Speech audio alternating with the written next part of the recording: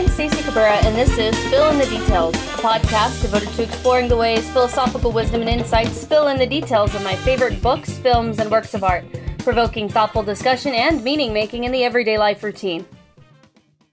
My first year of college, I was in an intermediate writing course, which was a basic prereq for a lot of different majors, but obviously especially for English.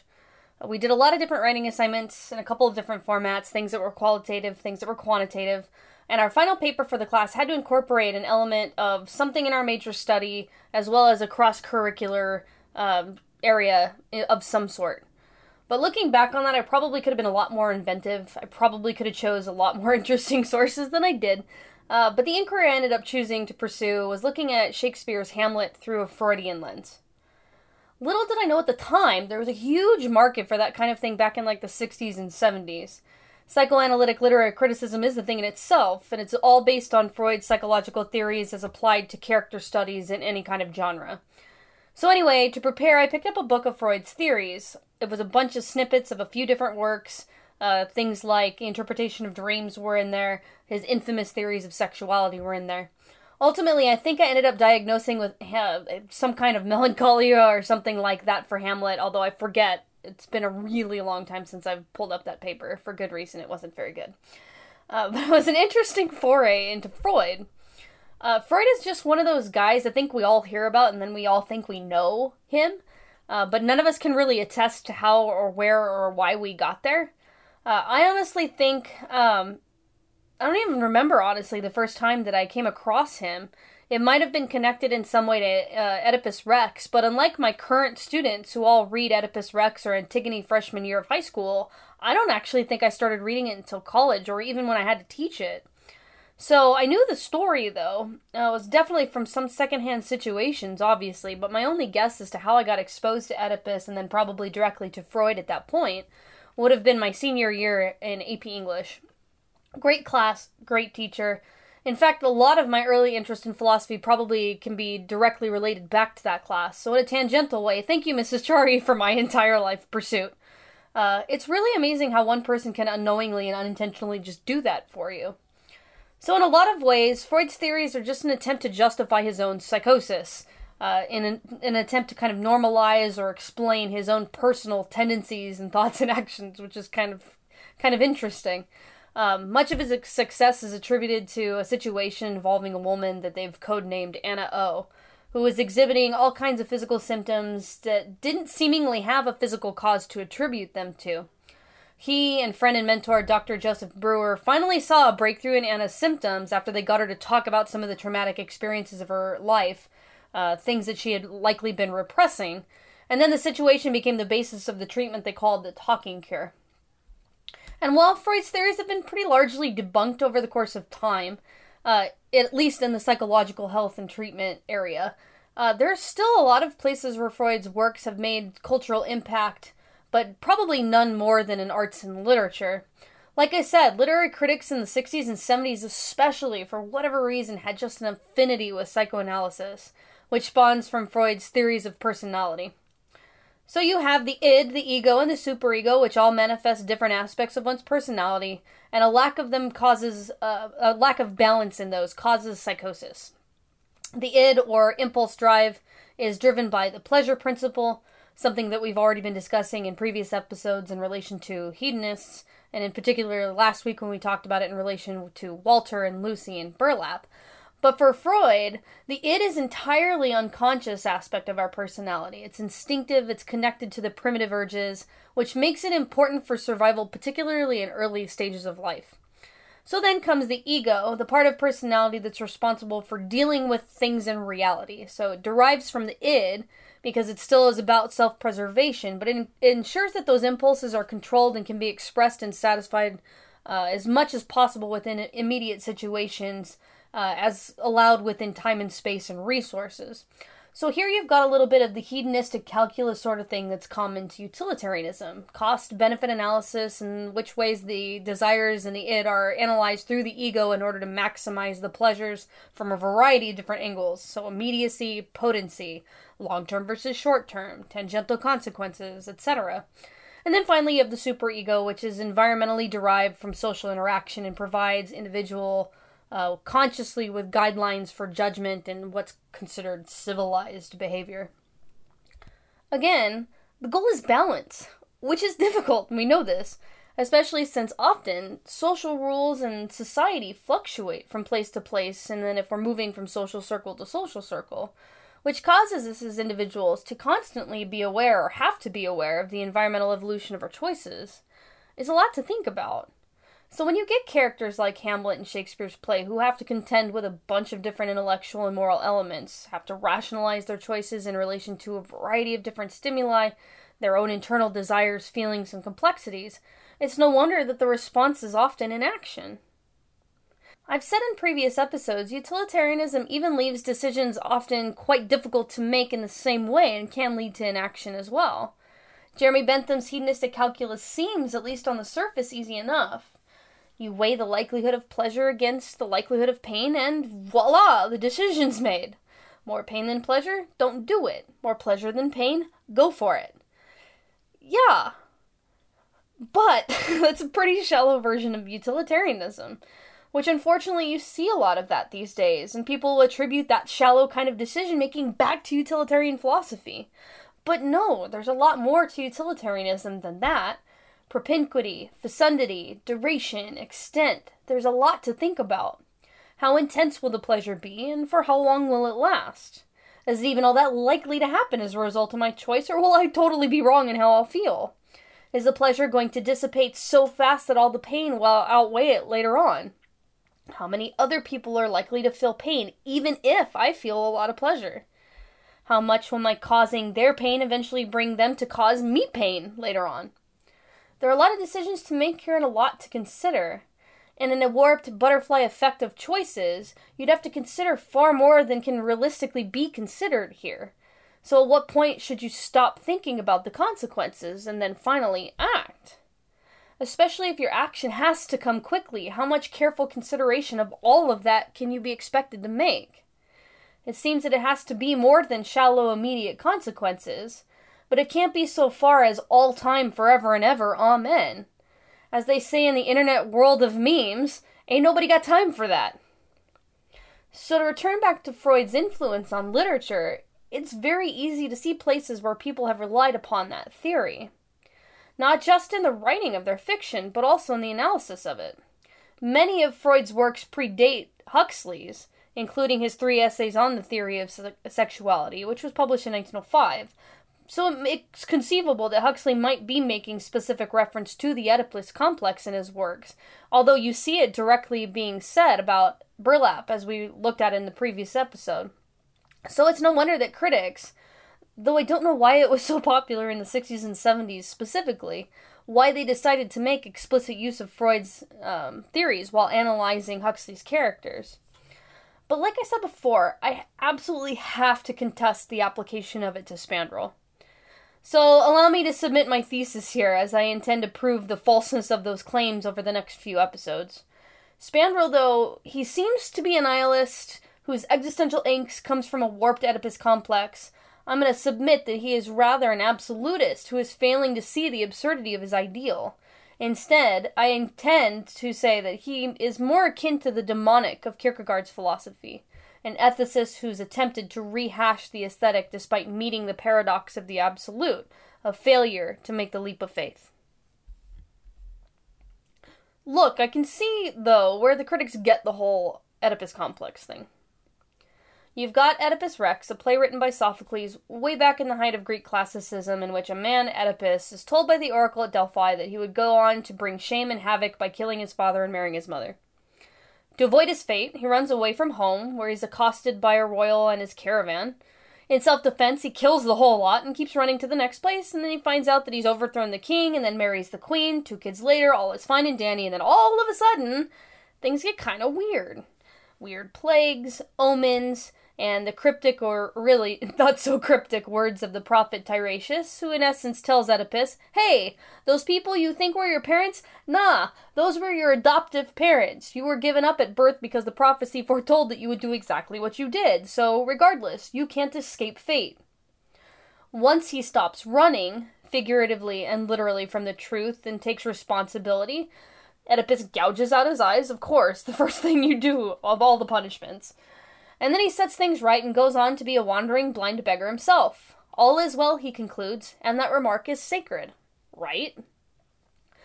The play became the backdrop for one of Freud's theories, in which the child is always competing for the love and affection of the parent of the opposite sex against the parent of the same sex.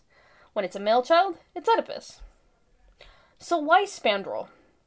We actually see Spandrel's mother before we see Spandrel in the book, back at the Tantamount party.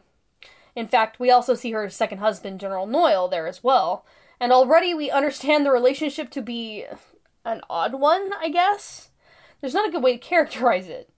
General Noyle, I think, is one of the most disliked people, and I can't think of a single instance where anyone has anything nice to say about him in the book. Most of them agree with the comment that his face is a capital offense, as Illich goes so far as to make his "I hate the rich" comment, "God, how I'd like to kill them all," directly in relation to a conversation he's had about and with General Noyle, after being snubbed by both him and Lady Edward earlier in the party scene. We can to learn right away, even before meeting Spandrel, that his mother's relationship with the general is often strained because of her relationship with her son. As it says, "Insolent, bad-blooded young cub, his existence with the general's standing grievance against his wife. A woman had no right to have a son like that. No right." Poor Mrs. Noyle had often atoned to her second husband for the offenses of her son. She was there. She could be punished. She was too weak to resist. The exasperated general visited the sins of the child on his parent. It's pretty obvious right away that the relationship is somewhat toxic, if not downright abusive, and Mrs. Noyle's behavior almost immediately confirms it. At the party, she speaks with Lucy for a bit, meekly, asking her to relay a message to Spandrel, since Lucy's expected to see him later on that night at Sabisa's. In fact, not just her words, but her actions here are strange. "I've just heard that you're going to see Maurice this evening," she said, but did not explain that the general had told her so only because he wanted to relieve his feelings by saying something disagreeable to someone who couldn't resent the rudeness. "Give him a message from me, will you?" She leaned forward appealingly. "Will you?" There was something pathetically young and helpless about her manner, something very young and soft even about her middle-aged looks. To Lucy, who might have been her daughter, she appealed as though someone older and stronger than herself. "Please." "But of course," said Lucy. Mrs. Noyle smiled gratefully. "Tell him I'll come to him tomorrow afternoon," she said. "Tomorrow afternoon. Between 4 and 1:30, and don't mention it to anyone else," she added after a moment of embarrassed hesitation. "Of course I won't." "I'm so grateful to you," said Mrs. Noyle, and with a sudden, shy impulsiveness she leaned forward and kissed her. "Good night, my dear." She slipped away into the crowd. It's all very imploring, and it almost seems to have an air of indecency, with that level of secrecy that she's asking for. In fact, Lucy comments after she leaves that pretty much sums it up perfectly. One would think that it was an appointment with her lover she was making, not her son. So here, of course, begins the Oedipus complex. Spandrel's in love with his mother, and that's the bit that the 60s and 70s were raving about. Connect that with later descriptions of her when Spandrel was in his youth, which we see in chapter 13, and then again in 17. In chapter 13, the next day after the party, Spandrel wakes up in the late afternoon in his dingy, dirty, gross house that hasn't been cleaned in months, and he says he likes it that way. So he looks out the window. The foggy day reminds him of his childhood, where, after his father has died, his mother takes him basically on an extended vacation all over Europe. As an only child, his mother is in essence his whole world, especially since he was relatively young when his father died. He recounts a time sledding in Cortina at the Dolomites, where he felt excited and a kind of anxiety intensified his happiness till he could hardly bear it. He describes the scene. They were sliding down on skis through the bare larchwoods. Streaked with tree shadows, the snow was like an immense white and blue tiger skin beneath their feet. The sunlight was orange among the leafless twigs, sea green in the hanging beards of moss. The powdery snow sizzled under their skis, the air was at once warm and eager. And when he emerged from the woods, the great rolling slopes lay before him like the contours of a wonderful body, and the virgin snow was a smooth ski, delicately grained in the low afternoon sunlight and twinkling with diamonds and spangled. He had gone ahead. At the outskirts of the wood, he halted to wait for his mother. Looking back, he watched her coming through the trees. A strong, tall figure, still young and agile, the face puckered into a smile. Down she came toward him, and she was the most beautiful and at the same time the most homely and comforting and familiar of beings. "I shall never be so happy as this again," and his words had been prophetic. After their holiday, Spandrel is sent to an all-boys Catholic boarding school. Being raised a Catholic and still pretty young and obviously coddled and sheltered by his mother here, Spandrel's faced with some pretty interesting realities when he gets there and starts to have some level of freedom. He finds that all the boys at the school are circulating this pornographic book, and so his religious morality and guilt starts to shame him. So when he gets handed it, and his 12-year-old boy curiosity starts to get too strong, he opens and reads it, and this is about where the self-flagellation starts for him. And honestly, no big deal. We all do stupid things, and some of us may even hold on to the guilt of those things for a pretty long time, randomly losing sleep several years later about something you did or didn't do that ended up costing yourself or somebody else. But it's the immediate consequence that happens just after the event that becomes the moment of major importance for Spandrel. It kind of looks a little like Kierkegaard's moment, but I actually don't think that's it. It's more the occasion for the beginning of his inquiry, but I wouldn't call it the occasion for the choice that gets into the leap of faith. That will come later. This incident is briefly described in chapter 21, while Spandrel is discussing the issue of morality, instinct, and fate with Philip, Illich, and Walter in the second major meeting that happens at Savissa's.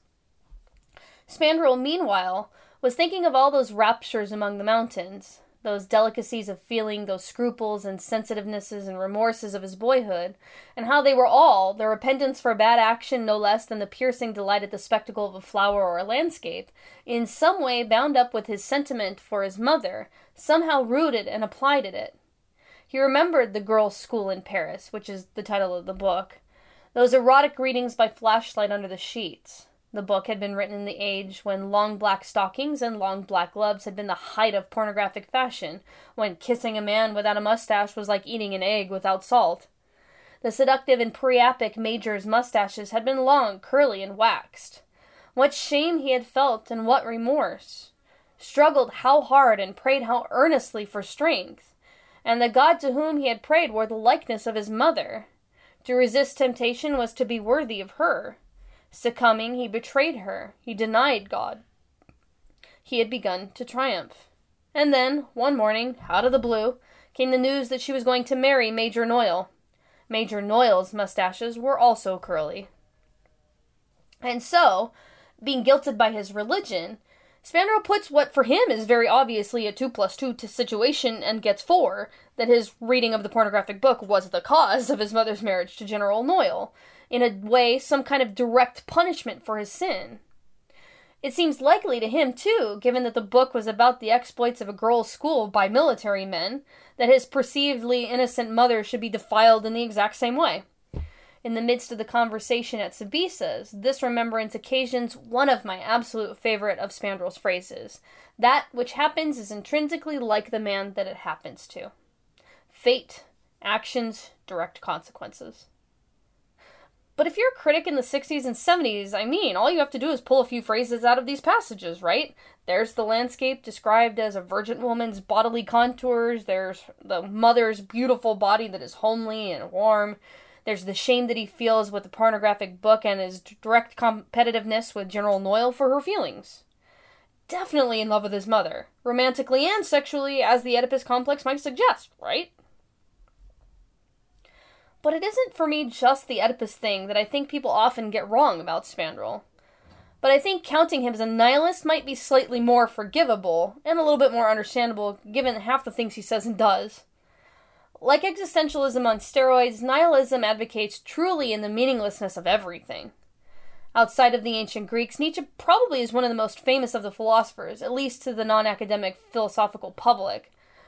Most people know the name or variations of how to pronounce it, Nietzsche, Nietzsche, but probably equally as much for his famous phrase, God is dead, and a probably unfounded and radical connection of his works to Nazism, which, after he went insane and died, and she took over his works, his sister vehemently fought and defended him against those. The phrase itself, God is dead, comes from the work Thus Spoke Zarathustra, which is a story dialogue more than a typical expository writing, in which a man named Zarathustra has been wandering for 30 years looking for wisdom. Think Siddhartha Gautama, the Buddha. And upon descending from the mountains, entering an old holy man's encounter, he claims to recognize the man as Zarathustra. The man asks what he has learned, and then he says that he loves man. The statement is important, in that it puts man as the center, rather than a holy man who would normally put that as God. He then exclaims that God is dead, which becomes the center of interpretational controversies over Nietzsche's intentions of that phrase. One understanding of his phrase sees Nietzsche as critiquing modern society and their religious beliefs, saying that society has basically killed God by their misrepresentation of his will. Another, and probably the more likely or proper view, is that Nietzsche did not believe in any God, that he had strong atheistic tendencies, and that he felt society would be better off not pretending that there even was one. So later in the text, Zarathustra discusses the concept of overman. In man, he shall become the meaning of all the world over nature and order, showing that man, rather than some creative being, must be responsible for himself and his actions, which then define him and reveal his true character. Therefore, man must stray from contentment and mediocrity. The major concept of this particular work in Nietzsche's own criticism of common conceptions of nihilism. He views the world as being unlimitedly optimistic, which actually kind of contrasts what most people believe about things like existentialism and, by extension, nihilism, because of the views of progress and technology that are brought about by the Industrial Revolution. He saw a decline in values, in which science replaced Christianity in explaining reality, and therefore God is dead, but science did not properly ascribe the values. Instead of affirming the importance of Christian values, Nietzsche seeks in his work to find a different foundation, which he places on responsibility and the importance of man.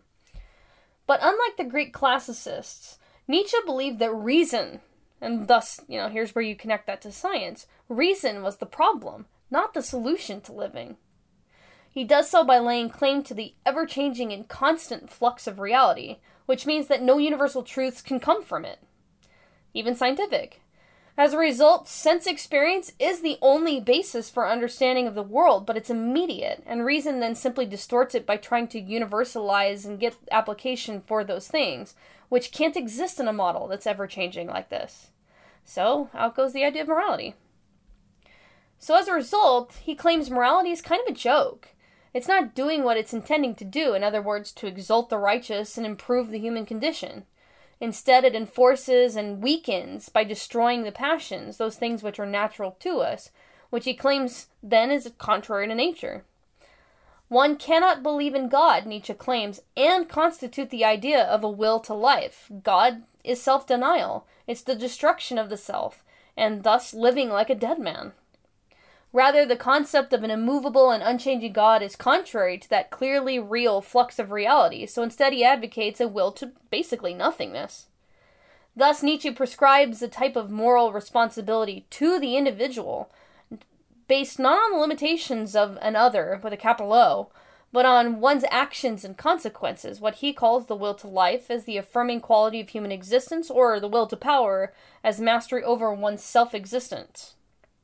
One who achieves this is his other famous philosophical concept, the Übermensch. So when people say nihilism, typically they see violence and destruction. They see Tyler Durden of Fight Club. I mean, God is dead is kind of a violent idea. It's understandable. It deconstructs entirely world religions that after centuries and eons of creative energy have created. It's like the working of a drawing, like you're working it for several hours, only for somebody to walk by and within a second take a permanent marker and just slash right through it.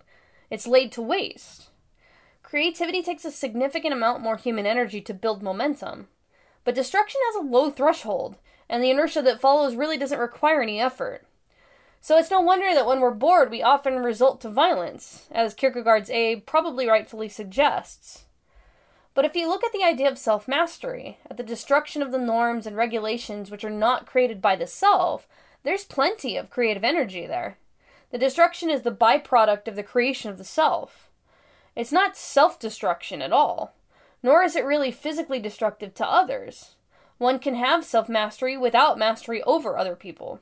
He in fact makes a claim that regarding the dynamics of master-slave morality, that it's the slave or herd morality that attempts to ensnare and destroy, specifically individualism, by forcing us to have some passively submitted idea to another person's will, that other person obviously being God.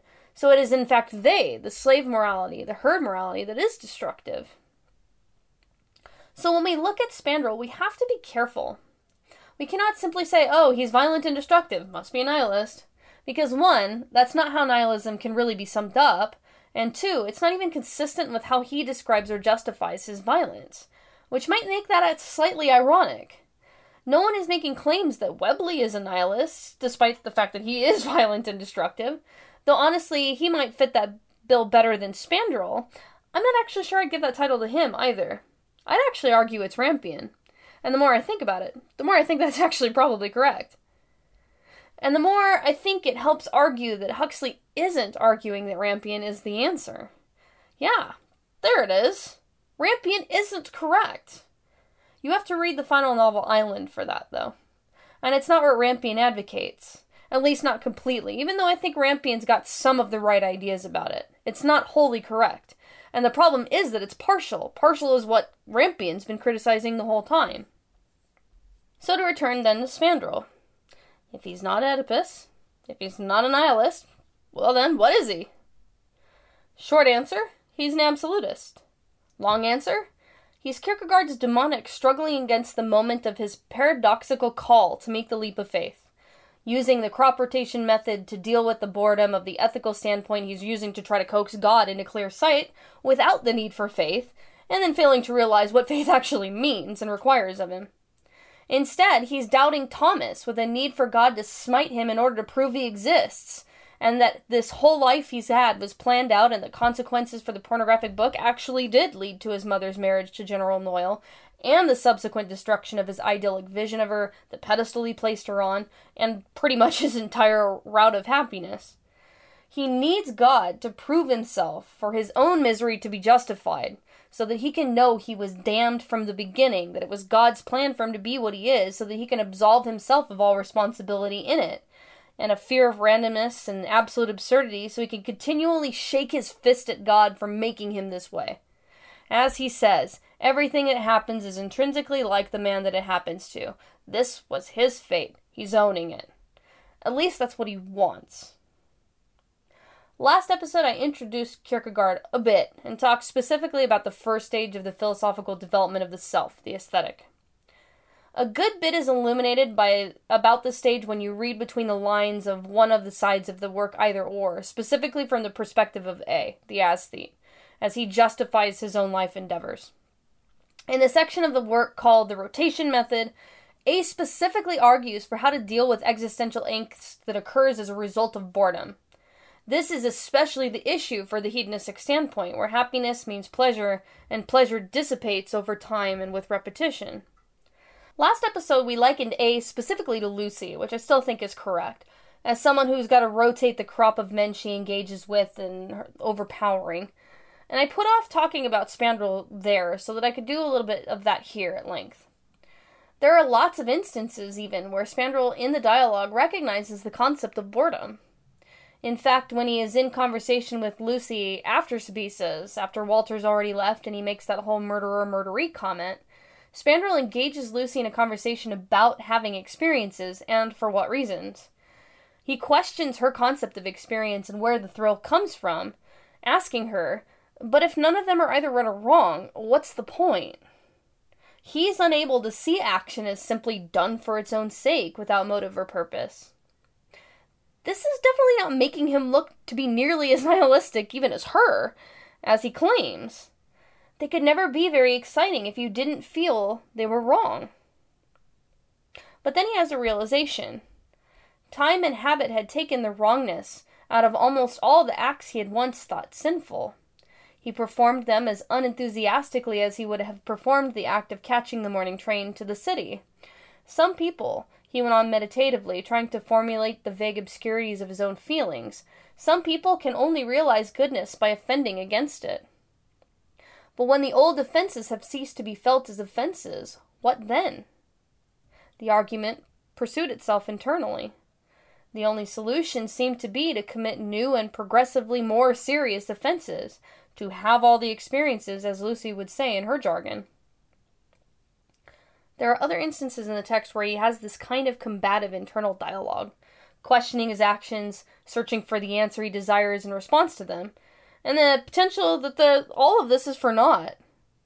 Rampion recognizes this about him as well, that Spandrel is too busy thinking about sins and trying to commit them and being disappointed because he's not succeeding.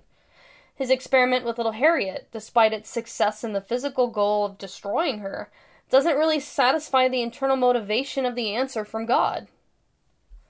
Like Kierkegaard's A, Spandrel recognizes the necessity of the rotation method for staving off boredom and the monotony of actions that once brought about some kind of emotional response, either good or bad. Unfortunately, though, like Lucy, Spandrel happens to be kind of stuck in a less sophisticated version of this method, just from a negative position. As A claims in Either Or, this is the vulgar and inartistic method, and needs to be supported by illusion. One tires of living in the country and moves to the city. One tires of one's native land and travels abroad. One is Europamood and goes to America, and so on.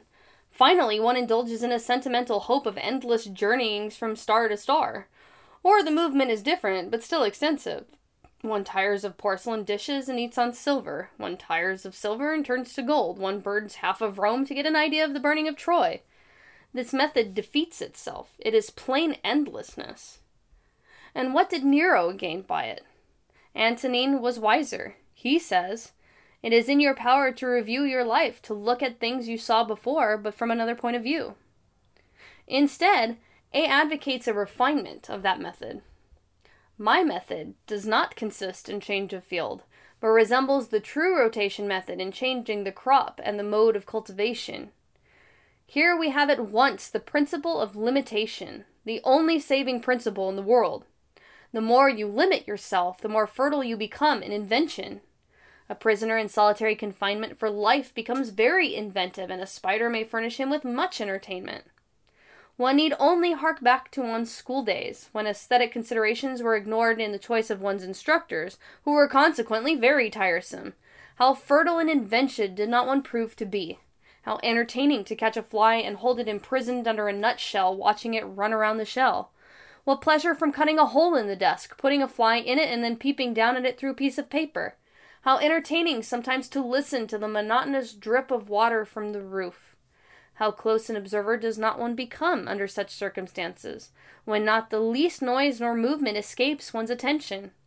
Here we have the extreme application of the method, which seeks to achieve results intensively, not extensively. The opening of chapter 17. Huxley reasons everything necessary to understand Spandrel's movement here. Ever since his mother's second marriage, Spandrel had always perversely made the worst of things, chosen the worst course, deliberately encouraged his own worst tendencies. It was with debauchery that he had distracted his endless leisures.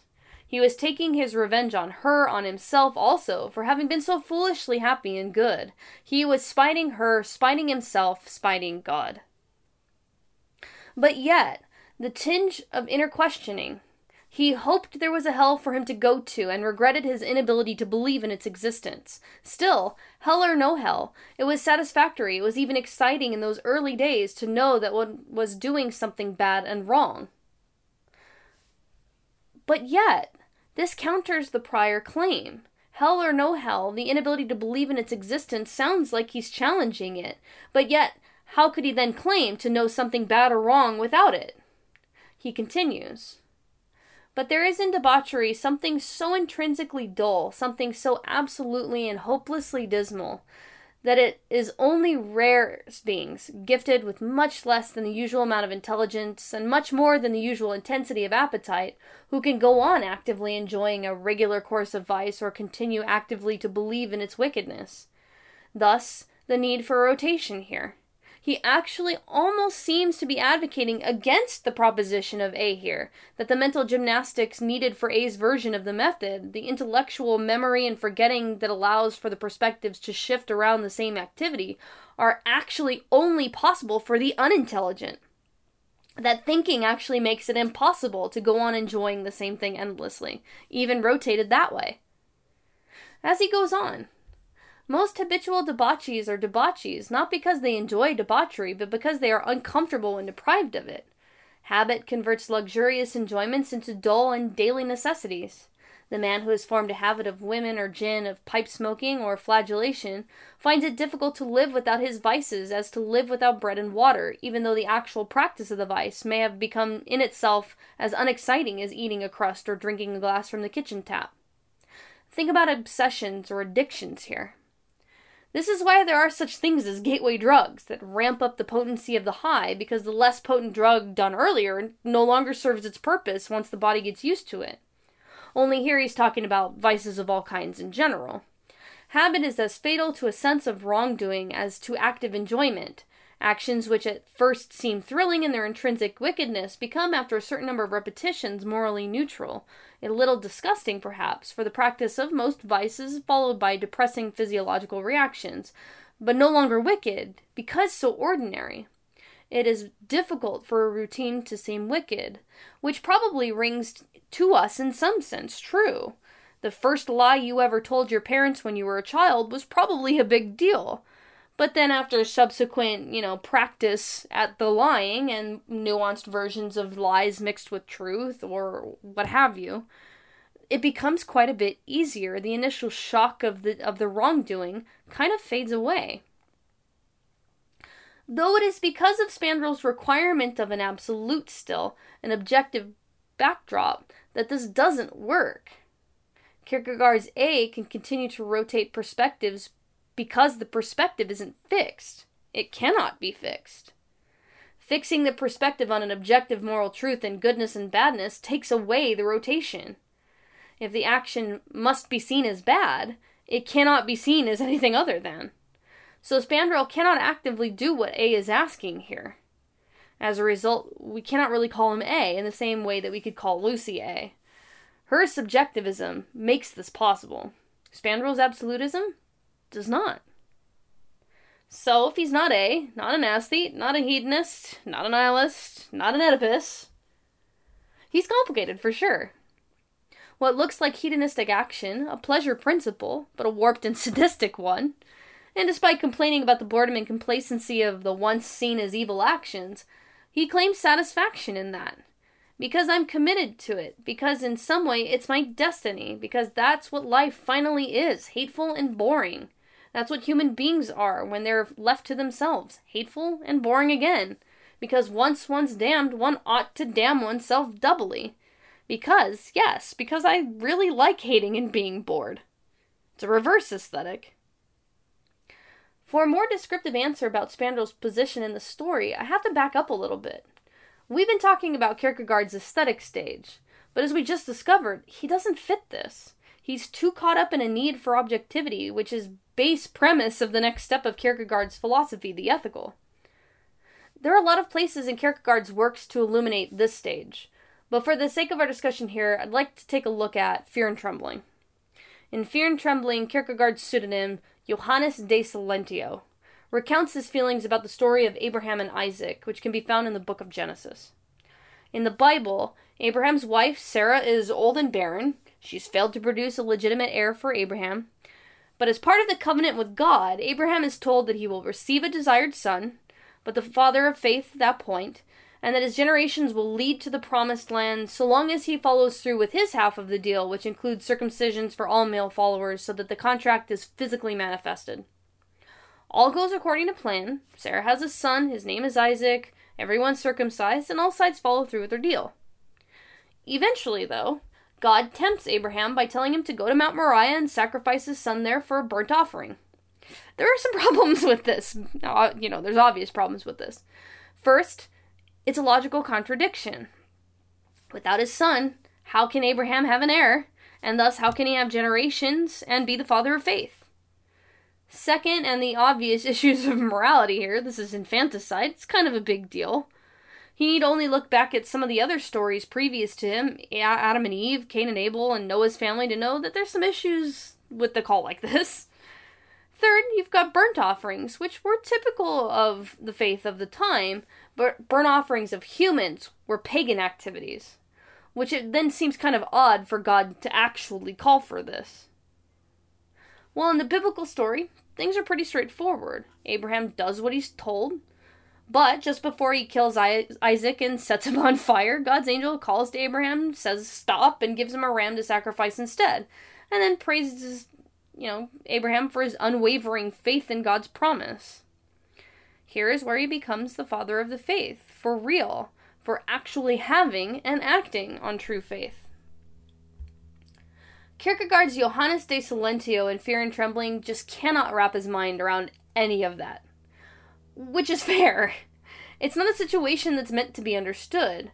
To understand it would then obviously remove the necessity for faith. Faith surpasses understanding. But of course, De Silentio is someone who occupies the stage of the ethical and needs that to make sense. That's what the ethical is all about. Anything beyond understanding is unfathomable and as a result, complete drivel. And yet, he's obsessed with this moment. What Abraham's story illuminates is something that Kierkegaard explores even further in works like the Philosophical Fragments, told through the pseudonym Johannes Climacus, so named after a monk who wrote a work called Ladders of Paradise. Like his pseudonyms often do, Kierkegaard's look at certain words. For example, Climacus looks like climax, a moment of importance or a realization or an epiphany. And it's the importance of the concept of moment that gets further discussed here. Climacus is also a philosopher in style. He uses the Cartesian method to some extent, and there's a ton of references to Socrates and to Greek classicists as the backdrop of this particular enterprise.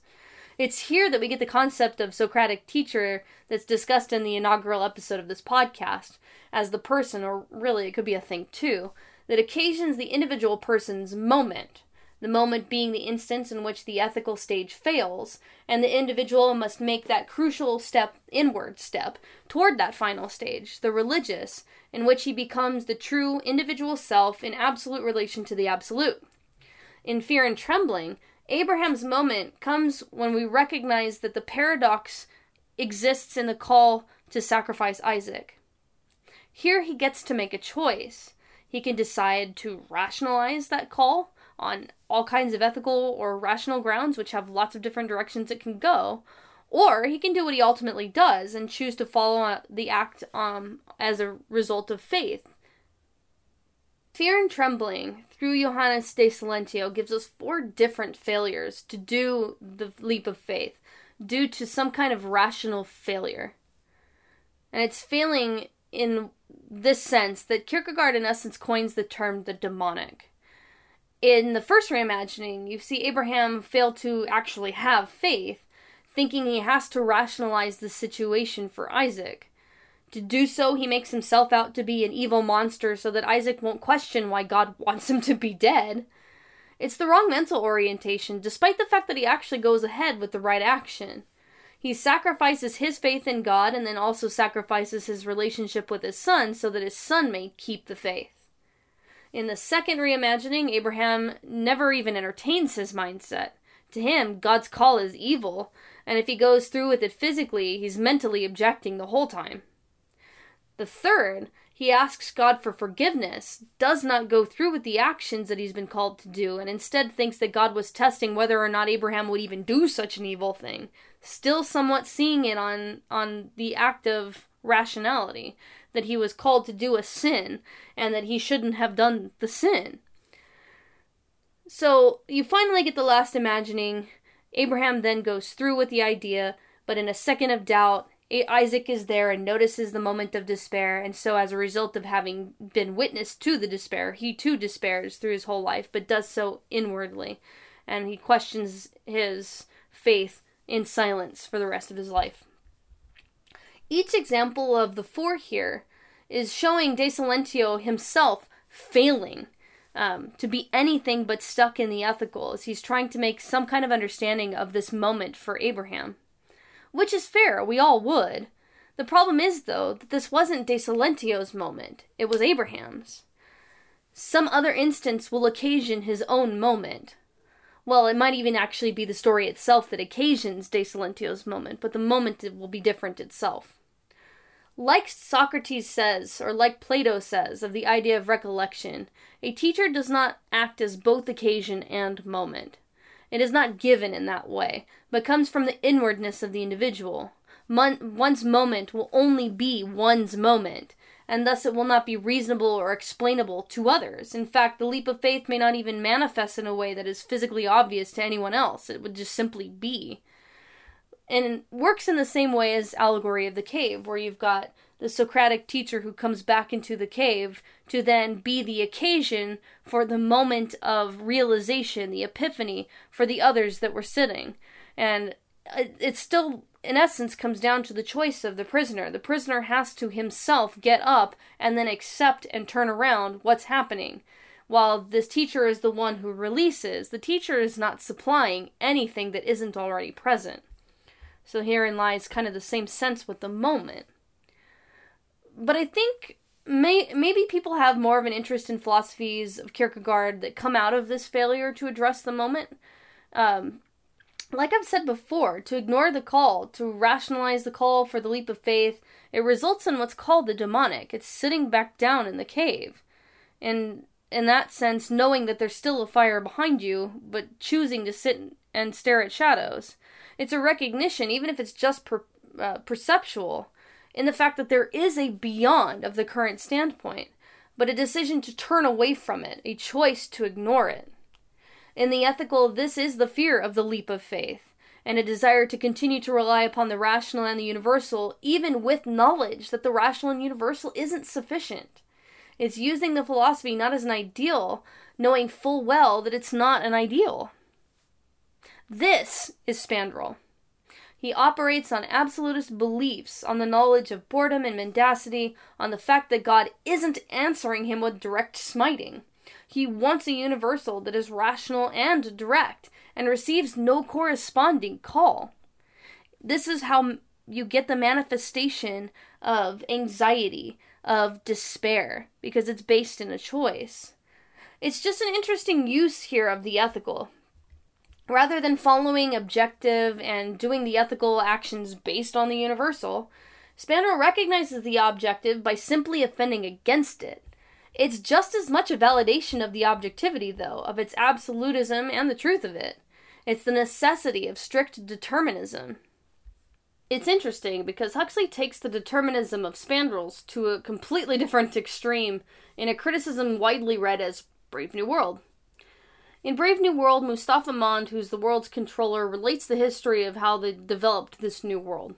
The old world, our world, before the fictional 9 Years' War, he claims is wrought with instability, an unending drive towards scientific progress, and an unhappy, fragmented humanity. Like Spandrel, the people of the old modern world to which he's a part couldn't really handle leisure effectively, and instead were lost to the pursuit of truth and beauty to which they never really find a gratifying answer. After the 9 Years' War, Mond explains that society as a whole has sought a more peaceful living in which universal happiness was the highest good, although I fail to see a difference in that. But in order to effectively cure the problems of modernity, Mond argues that the New World has completely changed the emphasis of humanity from individualism to a much more social outlook. The stability of society then becomes their central concern, and so several important developments contribute to that. The first step towards that stability was to eliminate human difference, or at least to be able to control the multiplicity sufficiently enough to handle various aspects of living. Rather than fit the job to the person, Brave New World uses scientific technology and bioengineering in order to make sure that people, like Spandrel says, are intrinsically like the thing that they do or what they experience. But unlike the characters of Point Counterpoint, the majority of the humans in the New World are content with their philosophies of life, and they don't contradict their natures, as they practically can't help behaving as they ought to behave. In fact, the people of the New World are rather wonderful citizens, by all measure of the term. They do their jobs properly, as they're conditioned to do them, they consume everything economically, and they don't really disrupt social order.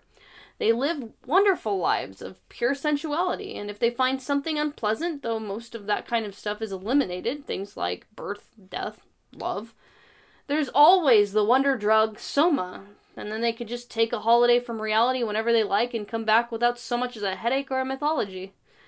However, through their psychological conditioning, any other notion of free will is pretty much eliminated. Brave New World asserts absolute determinism, in which the mind is, as Locke would put it, a blank slate at birth, and that can be manipulated through proper conditioning to fit the utility of the state. No variables, no headaches, no problems. Everything is as it should be, right? There are characters, even through the conditioning and the production-like births, that still can see a lack of humanity in the system, though it's not perfect. Brave New World presents two examples of the flaws in its own inherent system. You get the character Bernard Marx and Helmholtz Watson, which proves Huxley's opinion that a philosophy based solely on absolutism and a rejection of human experience doesn't result in proper living. Bernard finds himself maltreated by the system, mostly for a physical appearance problem that makes him not fit the social norms, and because of that treatment, he rejects society as viable so long as it's rejecting him. He does what Holden Caulfield does in The Catcher in the Rye, which is effectually to say, you reject me, well, I reject you. Until, of course, society starts to accept him for an event that inflates his ego and his reputation, and then he's all about it. This character is very common in Huxley's works. There seems to be someone at least nearly like this in nearly all of his novels as I've read them. In Point Counterpoint, you see elements of this in both Illich and in Spandrel, which might foreshadow some future events. But the question then has to be, well, why go through all of this? If you believe in the universal, the objectivity, and the absolute, and God is a necessity for your deterministic beliefs, well then why go through all the stupid boredom stuff, and the evil? Why offend against the God's directives, and then risk an eternity of hell? Well, honestly, you have to think about the notion of consequence and the way it tends to shake out in our modern world, as in, it doesn't. Or at least it just doesn't as clearly. We all half-jokingly talk about the notion of karma, especially when it suits us to damn somebody else with it. We want karma to exist, so that those who offend against us will get their just desert at some point. But then we also generally conveniently excuse ourselves for some complex circumstances. Think about when you're driving a car, and you accidentally cut somebody off, or something like that. You wave it off. You feel embarrassed, but hey, you're having a rough day today, or something, sometimes you just make a mistake, right? But how much we curse at the person who cuts us off. We call them idiots, and carry the negative energy with us as long as we're following behind them until somebody turns or something else catches our attention. We like things to be immediate. Look at our politics. Everything is given in short term, because we just can't collectively follow our attention long enough with the complexity or the results of consequences that are drawn out or tangential. It's why we've shallowly reduced the utilitarian calculus to be something almost criminally abridged. So if we act as we think to be good and in harmony with the universals that are so ethically prescribed to us, well then where the hell is my good result? When do I get to reap the rewards? Good things seem to happen to the so-called bad people around us, just as bad things happen to people who believe themselves to be good. So doing good things might be longer than our attention spans can handle, especially if, as Spandrel is set on doing here, we're trying to prove the existence of God. So good is slow. Maybe bad is faster. Does immediate consequence follow from a bad premise?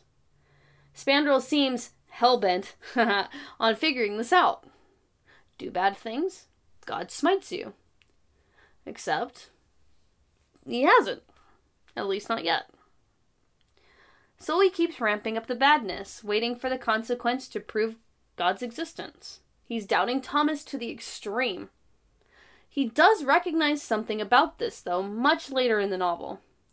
God's best joke, so far as he himself was concerned, was not being there. Simply not there. Neither God nor the devil. For if the devil had been there, God would have been there too. All that was there was the memory of the sordid, disgusting stupidity, and now an enormous knockabout. First, an affair of dustbins, and then a farce. But perhaps that was the devil really was, the spirit of dustbins. And God?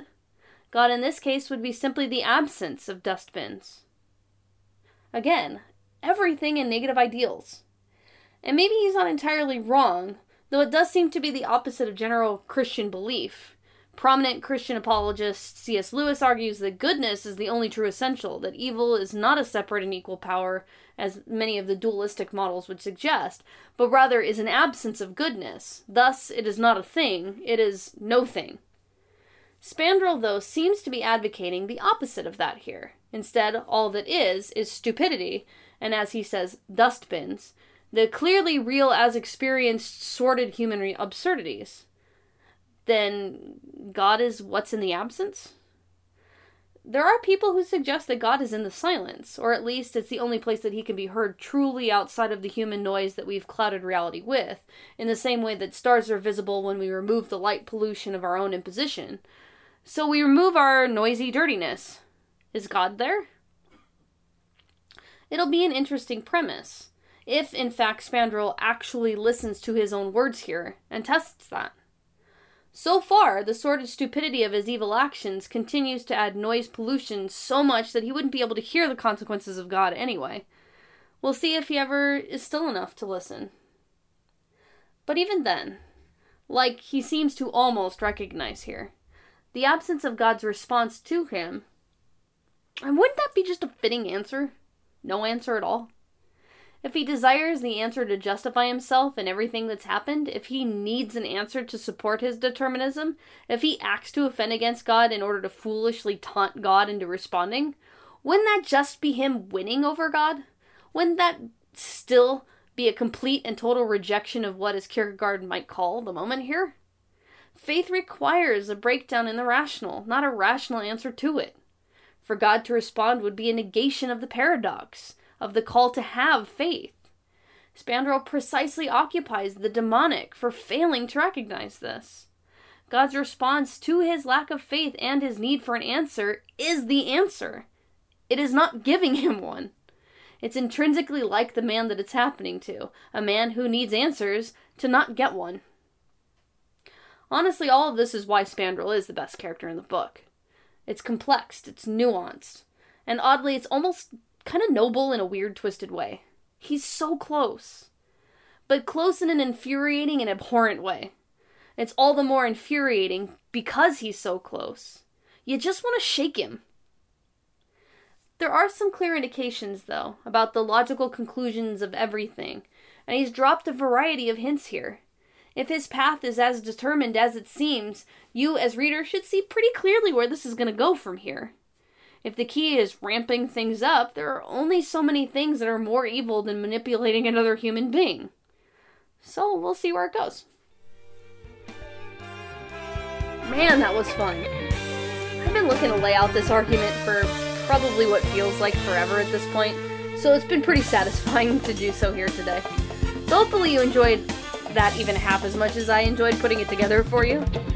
There are a lot of resources here, and I've even supplied a little bit of my own stuff here as well, so if you're looking to go beyond the standard handouts, you see a few of my own papers that are connected to this week's episode if you're interested in looking at any of the ideas a little bit further. But I'll see you next week. We'll be going over one of the most important passages in the book on page 300, and Huxley starting to break a little bit of the fourth wall and telling us what he's really after in this novel of ideas. So as always, I'm Stacey Cabrera, and this has been Fill in the Details. Have a good week, everyone.